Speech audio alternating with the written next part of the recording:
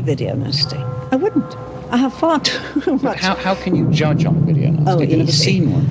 I actually don't need to see visually what I know is in that film.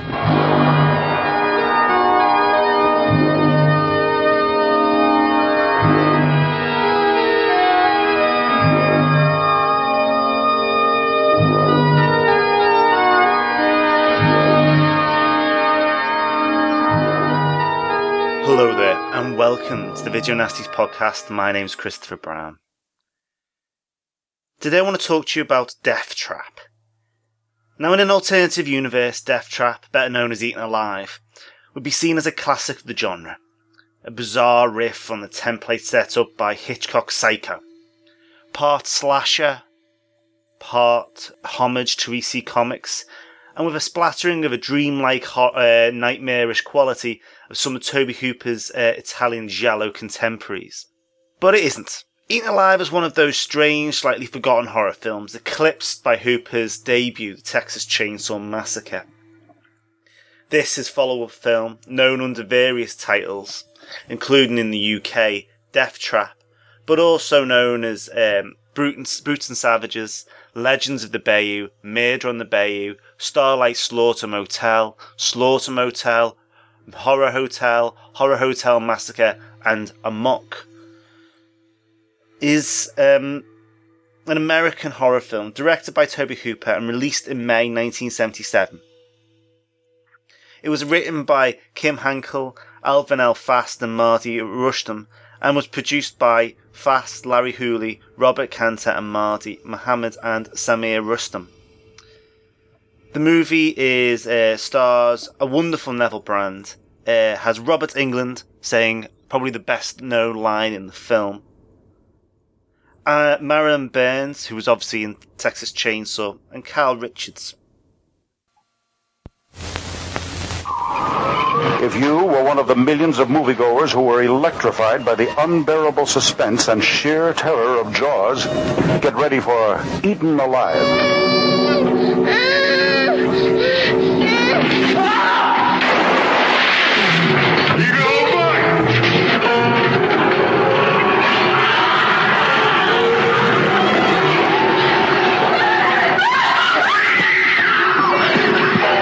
Created by Tobe Hopper, maker of the screen sensation, the Texas Chain Saw Massacre, Marty Rustam presents a new horror classic, Eaten Alive.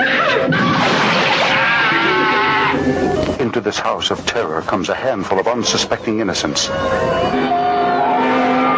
Hello? What happens to these people in Eaten Alive will give you the most chilling, terrifying 90 minutes you ever spent in a theater.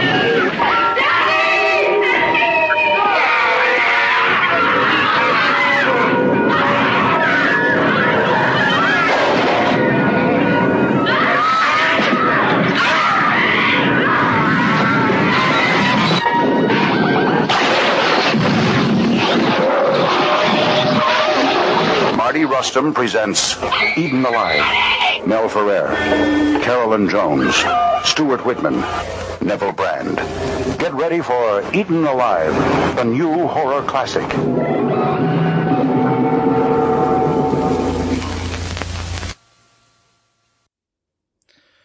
The film tells the story of Judd. He runs a hotel called the Starlight Hotel, which is out in some sort of swampy area. And he's lost his mind. And he has a crocodile, which he is placed in the hotel's front porch railings, as you do. And this crocodile is massive and will just about eat anything. Guests arrive and are basically devoured by this monster. And a reformed hooker There's a family who stop by, father and sister of this prostitute who arrive, and they all suffer various amounts of violence and end up making that crocodile quite so large.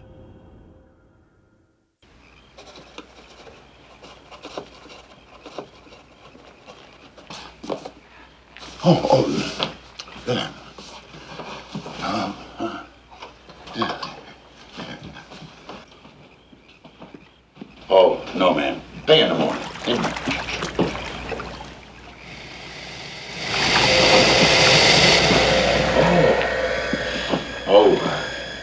You've seen it, huh? That ain't no ordinary gator. That's a croc. Gators, they can't move fast unless they're in the water. Old croc now, not the same. Outrun a horse. Oh, upstairs, man. Go ahead.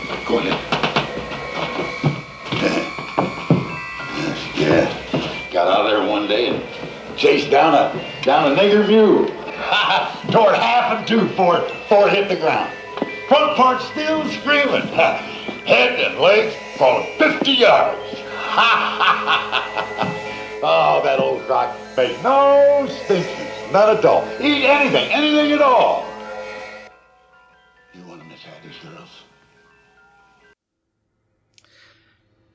Coming a little off Texas Chain Saw Massacre, Hopper changed direction with his style. Although it's still horror, gone was this grim, gritty reality of that movie, and the focus shifted to monsters, really, in a garish technicolor setting.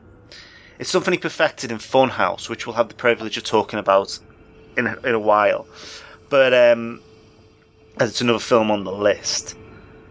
Now, despite Texas Chain Saw Massacre's popularity, it took 3 years for this to be made and come out. Hopper always struggled to find a voice after, particularly Texas Chainsaw, preferring to go for bizarre pieces, such as the space vampires of Life Force, or the killer washing machine of the Mangler.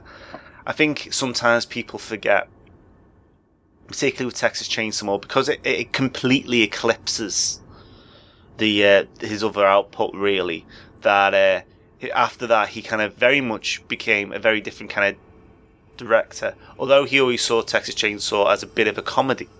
That kind of thick vein of humour and absurdity in the violence really gets ramped up in pretty much everything since. The only film I think of really that isn't quite so mad is, even Poltergeist is that unbelievable fourth act. Would probably be his remake of the Toolbox Murders. Hooper was born in Austin, Texas, and was son of a Lois and a Norman. They owned a theatre in San Angelo, and he became interested in filmmaking when he used his father's 8mm camera at the age of 9. He took radio television film classes at the University of Texas at Austin, and studied drama in Dallas. He spent the 1960s as a college professor and a documentary cameraman. His short film, The Heisters, was invited to be entered as a short subject category for an Oscar, but was not finished in time for the completion that year. After making Texas Chainsaw with his friends in that kind of gritty, grim way, and a lot of that film was very southern fried, he kind of then continued to make movies, some successfully and unsuccessfully. I think a lot of people pinpoint his work at Cannon, making very expensive movies that didn't do very well, such as Texas Chainsaw Massacre 2, which is, loved by many now and seen as a cult classic, but at the time surprised people with the way it was made and how it looked. And Life Force, again, a very expensive and now cult film, but also, a film that struggled to find an audience initially. He made films then like Spontaneous Combustion and whatnot, but Poltergeist was probably his most successful film after Texas Chainsaw, and obviously that's dogged with stories of Spielberg being on set. This film, Death Trap, marked his reunion with producer-writer Kim Henkel. Now, Henkel was a screenwriter, director and producer, born in Virginia, and grew up in small towns in South Texas. He became friends with Tobe Hopper at university and acted in Hooper's first film, Eggshells, from 1969, which is an art house film. Henkel and Hooper co-wrote Texas Chain Saw screenplay, and Henkel also wrote and directed a sequel to Texas Chain Saw Massacre, the Next Generation one. That's the one featuring, if you don't know, Matthew McConaughey. That's his name. And it's a little strange. Again, kind of, people like always, I think with those films, always imagine the sequels to be these crazy, to be like really grim, gory slashers, and obviously the original remakes, the original sequels, I should say, rather than the remake, are all kind of rather OTT, funhouse kind of movies, really. He also wrote and co-produced Last Night at the Alamo, and as well as working on this adaptation in '77. He's worked in horror relatively recently, penning Butcher Boys from 2011. So, I suppose really you've got to talk about the wonderful and rather incredible performance that's at the heart of Eaten Alive. Really, you've got Marilyn Burns giving it some. I think it's fair to say, giving the classic screaming in the tied to the bed, and very much resurrecting a Texas Chain Saw Massacre performance. So that, God love her for that. But really, people remember Neville Brand as Judd, the crazed man, at the centre of this film. Now, Brand started his screen career in DOA as a henchman, and he killed Elvis Presley's character in Love Me Tender, which kind of made his name, as it were, became notorious as the man that killed Elvis. He played Butch Cassidy in the film Three Outlaws, and that was the first person ever to play that role. It was rare for him to play those kind of roles, though, because he really was seen as, playing kind of a bad man and a murderous kind of bloke. Although he did play a romantic lead in the movie Return of the Sea as well. I think it's not true in the UK, but in the US he's probably known for playing Al Capone in The Untouchables the best. I don't really think that has quite the same. That show, I know, was massive. Was massive. So I think it's still on. Was massive in the US. I don't think it had quite the same sway over here in the UK though. And he also is probably known as co-starring with George Takei in The Encounter, which is an episode of the Twilight Zone. Brands, who was a genuine veteran of the Second World War, portrays a phony war hero and a coward who obtains his prized trophy, a Japanese soldier's sword, by murdering an officer after he'd surrendered. Interesting enough, Brand was he's a collector of books. He'd collected 30,000 books, but sadly they were destroyed in a fire in his Malibu home. And Brand died of emphysema in 1992 in Sacramento. And of course, it's a Tobe Hooper film, so there has to be some problem on set. According to makeup artist Craig Reardon, cinematographer Robert Camasio directed several of the scenes. Now, this was due to creativity with Tobe Hooper and the vast number of the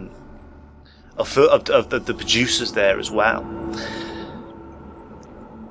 Robert Camasio is probably better known for his TV work, though, working on things like Dallas and the Waltons and Harry and the Hendersons, rather than his cinematic works. The story, allegedly, much in the same way I think the Texas Chain Saw Massacre is allegedly based on the story of Ed Gein, is based on the story of Joe Ball, also known as the Bluebeard from South Texas, or the Alligator Man. He was from Elmdorf, Texas, and after Prohibition ended, he owned a bar with an alligator pit, serving as an entertainment attraction. There were murders of women, but it's never proven that the flesh found in the pit was human. However, Joe did commit suicide upon the possibility that he was going to be captured. So basically this story about Joe Ball is he used to serve on the front line. He served on the lines of Europe during World War One, and after that became a bootlegger providing illegal liquor. At the end of Prohibition, he opened this salon called Sociable in Elmdorf, Texas, and built this pond that contained 5 alligators. Apparently the story is that he misunderstood the term corpus delicti, believing that a murder conviction without a body could be impossible. He charged people to view them, especially during feeding time. Allegedly, the food consisted mostly of live cats and dogs. Now, after a while, women in the area were reported missing, including barmaids, former girlfriends, and then his wife. When two Bexar County Sheriff deputies went to question him in 1938, Ball pulled a handgun from his cadrester and killed himself, with a bullet through the heart, although some reports say he shot himself in the head. Now, handyman who conspired with Ball, a guy called Clifford Wheeler, admitted to helping Ball dispose of bodies of two of the women he killed. Wheeler led them to the remains of Hazel Brown and Minnie Goddard.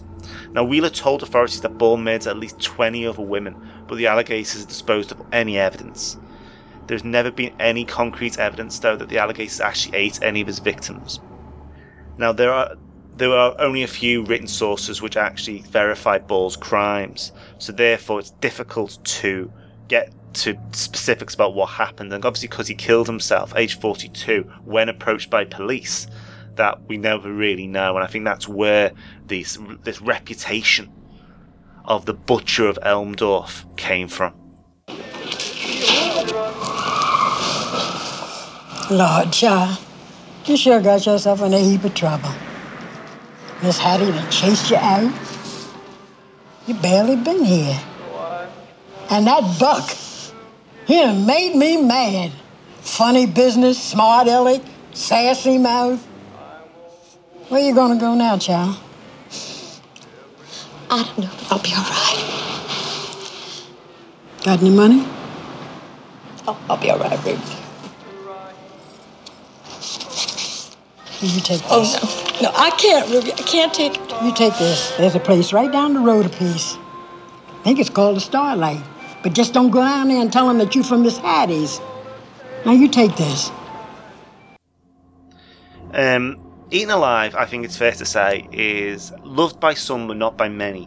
It has a negative reaction critically, and I think that's because of its comparisons to, which it's very difficult not to compare to, Texas Chain Saw.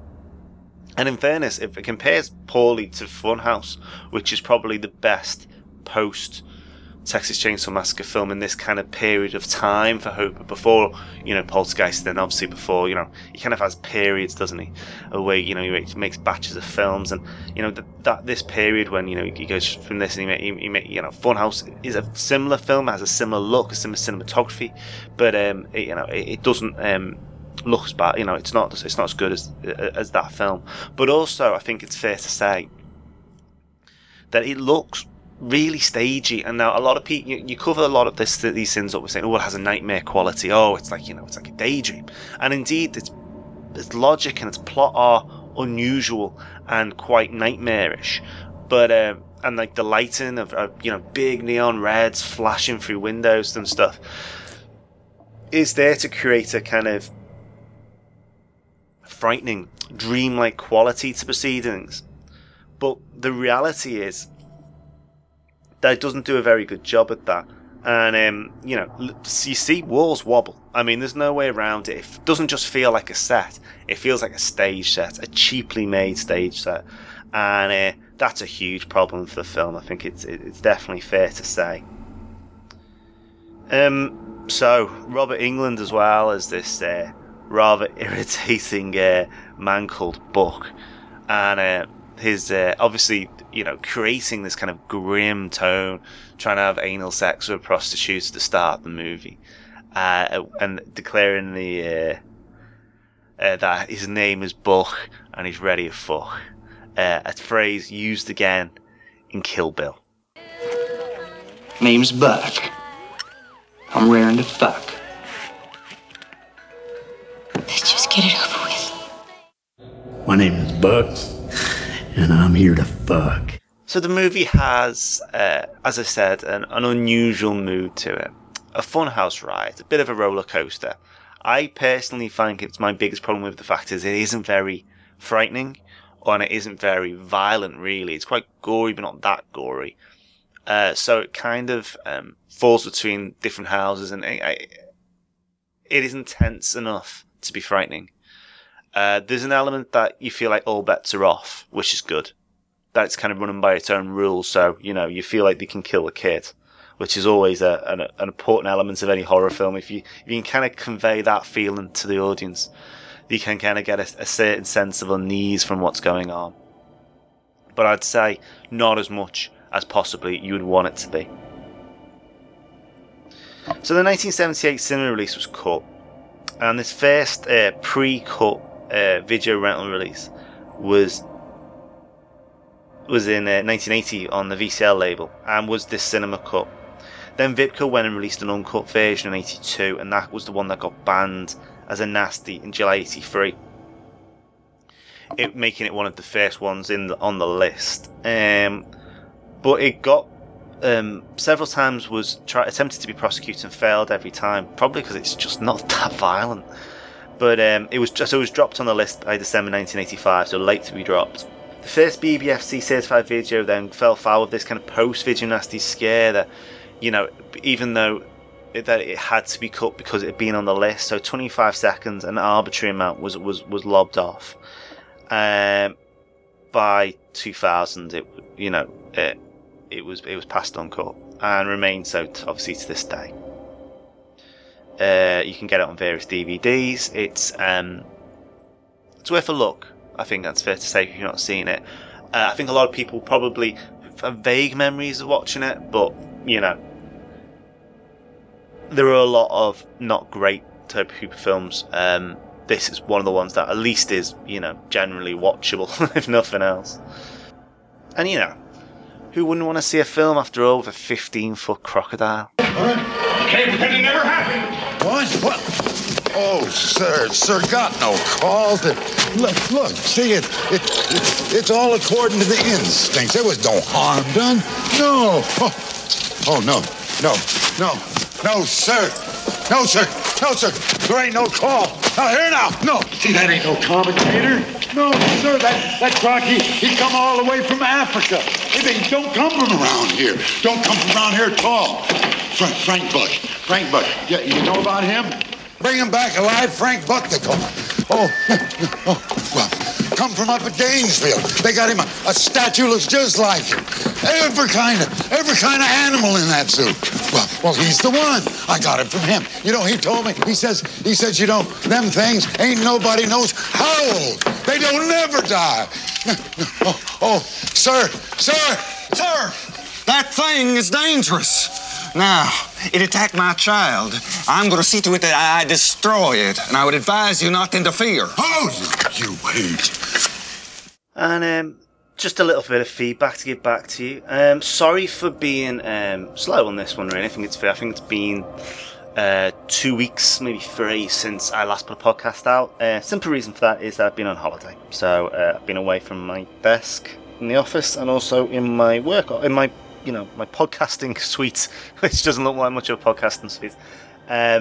So thanks very much for everyone who got in contact to see how I was getting on. Sorry about that. Anyway, we've got some great feedback to go through. Chris Ward emails in. He says, "Hi Chris, as promised, here I am dropping you an email. I'm a writer for Scream magazine and I'm the movies editor for OneMetal.com, a website dedicated to arts and media of an alternative leaning and a lifelong horror fan, who, whilst being a little too young to appreciate the video nasties era in the full, does remember some of the news articles in the time, and specifically the news claiming that The Evil Dead is back when it was cleared for release. I also spent a lot of time and money collecting the videos on the list when I had a VHS player, but got rid when I went over to DVD. I do a lot of the films on the list, and I've probably seen about 75% of the list overall. I recently discovered your podcast. I spent a lot of time catching up with all the episodes. I'm really looking forward to your Zombie Flesh Eaters and Island of Death episodes. For a bit of further reading, if you can find it, it's a bit pricey to get hold of. The original video nasties from Absurd to Zombie Flesh Eaters by Alan Price of Darkside magazine. Each film was given a full-page display of its artwork and a short review, and makes a handy reference guide. Anyway, just letting them know you have a new listener, one that's always interested in the whole video nasties thing, and ready for a good discussion about the topic. Regards." Well, cheers for that, Chris. Thanks very much. That book is a fantastic coffee table book as well. There's a number of really good stuff that you can look at, I always think. I suppose because, you know, the Nasties really captured everyone's imaginations. I mean, it must be, obviously it must be true, but, you know, here we are, 30 years on, still discussing these films in this context anyway. Well, thanks a lot for your email as well. That's fantastic. A couple more bits and bobs. One from Rob Wilson. Chris, I challenged you to get 20 minutes out of Love Camp 7 and you got 30. Well played. As for Tobe Hooper's Eaten Alive, I'm mixed. Saw it years ago, maybe mid-80s. Didn't think much of it. Watched portions of it again on YouTube and it didn't make me want to go back. I may be wrong, I'm open to hear what you have to say. Aside from looking a bit too dark, at least on YouTube, thought it was a pretty cool look. Thanks, Chris. Cheers for that, Rob. Yeah, I mean, you know, I think you're not alone on that, to be honest with you, mate. I think there's a lot of that in terms of people watching it and being a bit like, oh, not really sure about this anymore. Is it worth a rewatch? Yeah, I mean, if you want to, it's okay. it's really average. I think that's probably fair to say. Really average. Also an email from Scott P. Very interesting installment, Chris. This is talking about Love Camp 7, which was last times, as it was. This genre filmmaking is a pretty sad one. The films are essentially misogynist BDSM fantasies with some kind of bullshit validation. Like it's a cautionary tale, revenge fable, or in this case, hilariously, historical account. From the triumvirate of exploitation, guys behind the scenes, you created a vivid picture of 3 points of view converging into one sad fantasy of a film. Thank you for adding such dimension to something that's been overlooked. You impressed me once again. Take care. Oh, cheers for that, Scott. That's really kind. I wish I could do more stuff like that, really. This film, Tobe Hooper's, was a bit difficult, really, because it's kind of not the most exciting thing he's ever done. So there's not as much to discuss. Oh, yes, also, thanks very much to Wolf, who again has been emailing me and drew attention to something which may be of interest to my listeners here. After Die Farbe, which is a German film company, is preparing another H.P. Lovecraft adaptation, The Dreamlands, and he sent a link to the trailer, which I will link to on my site as well, so you can have a quick look at it. Wolf approached me because of my Night Gallery stuff, and then there's a few Lovecraft adaptations in there, so he kind of wanted to talk to me about that kind of stuff, and also the wider stuff with that film and with that show, and obviously the episodes that are worth doing, because you kind of got to work, if you're not willing to commit to the entire thing, you've got to work your way around, because there's a fair few duds in there. So I was speaking to him about that, but thanks a lot for that link, and I thought it was important to mention it to my listeners, to see if there's anybody out there. I mean, obviously there is a lot of crossover between what I do now and the old stuff, and obviously, you know, if you're a horror fan, you probably do love Lovecraft, to be fair, although it's a different style of the stuff that we're talking about here. Brilliant. Okay, if you want to get in contact with me, please do. My email address is videonastispodcast@gmail.com. You can get hold of me on Twitter, which is @orange_monkey. Which would be great as well, or you can go to my website, which is videonastispodcast.com, and leave a comment on any of the articles that I put up there. I get them quite easily. So next week, it's nearly Christmas. How exciting to celebrate! Why not celebrate in a very Christmassy style? It's the only thing I could think of that is that has some kind of Christmassy link. I know, and it's daft to even suggest it. And that is Terrorize, which is better known in the US as Night School. If you're looking for it, it's the 1981 American slasher. Now, why, you might ask, is this a Christmas film? Because it isn't. Why? You just wish they put Silent Night, Deadly Night in there, or something like that, you know what I mean? Or Christmas Evil, or something. But no, none of them went on the list. Because Ken Hughes directed it, and Ken Hughes, hilariously, of course, he directed Chitty Chitty Bang Bang, which is, a Christmas TV favourite these days, although not really a Christmas film. So, at the very least, I can speak about that as well, and I'm sure we'll do some crude puns as well. So, until next week, take care, and I'll speak to you soon. Goodbye.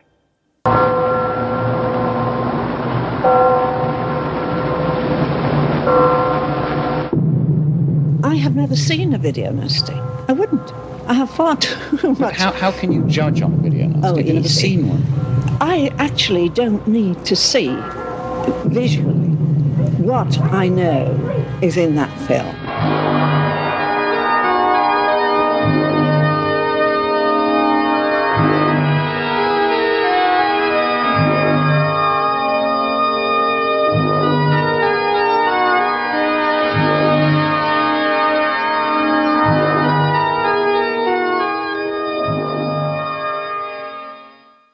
Name's Buck.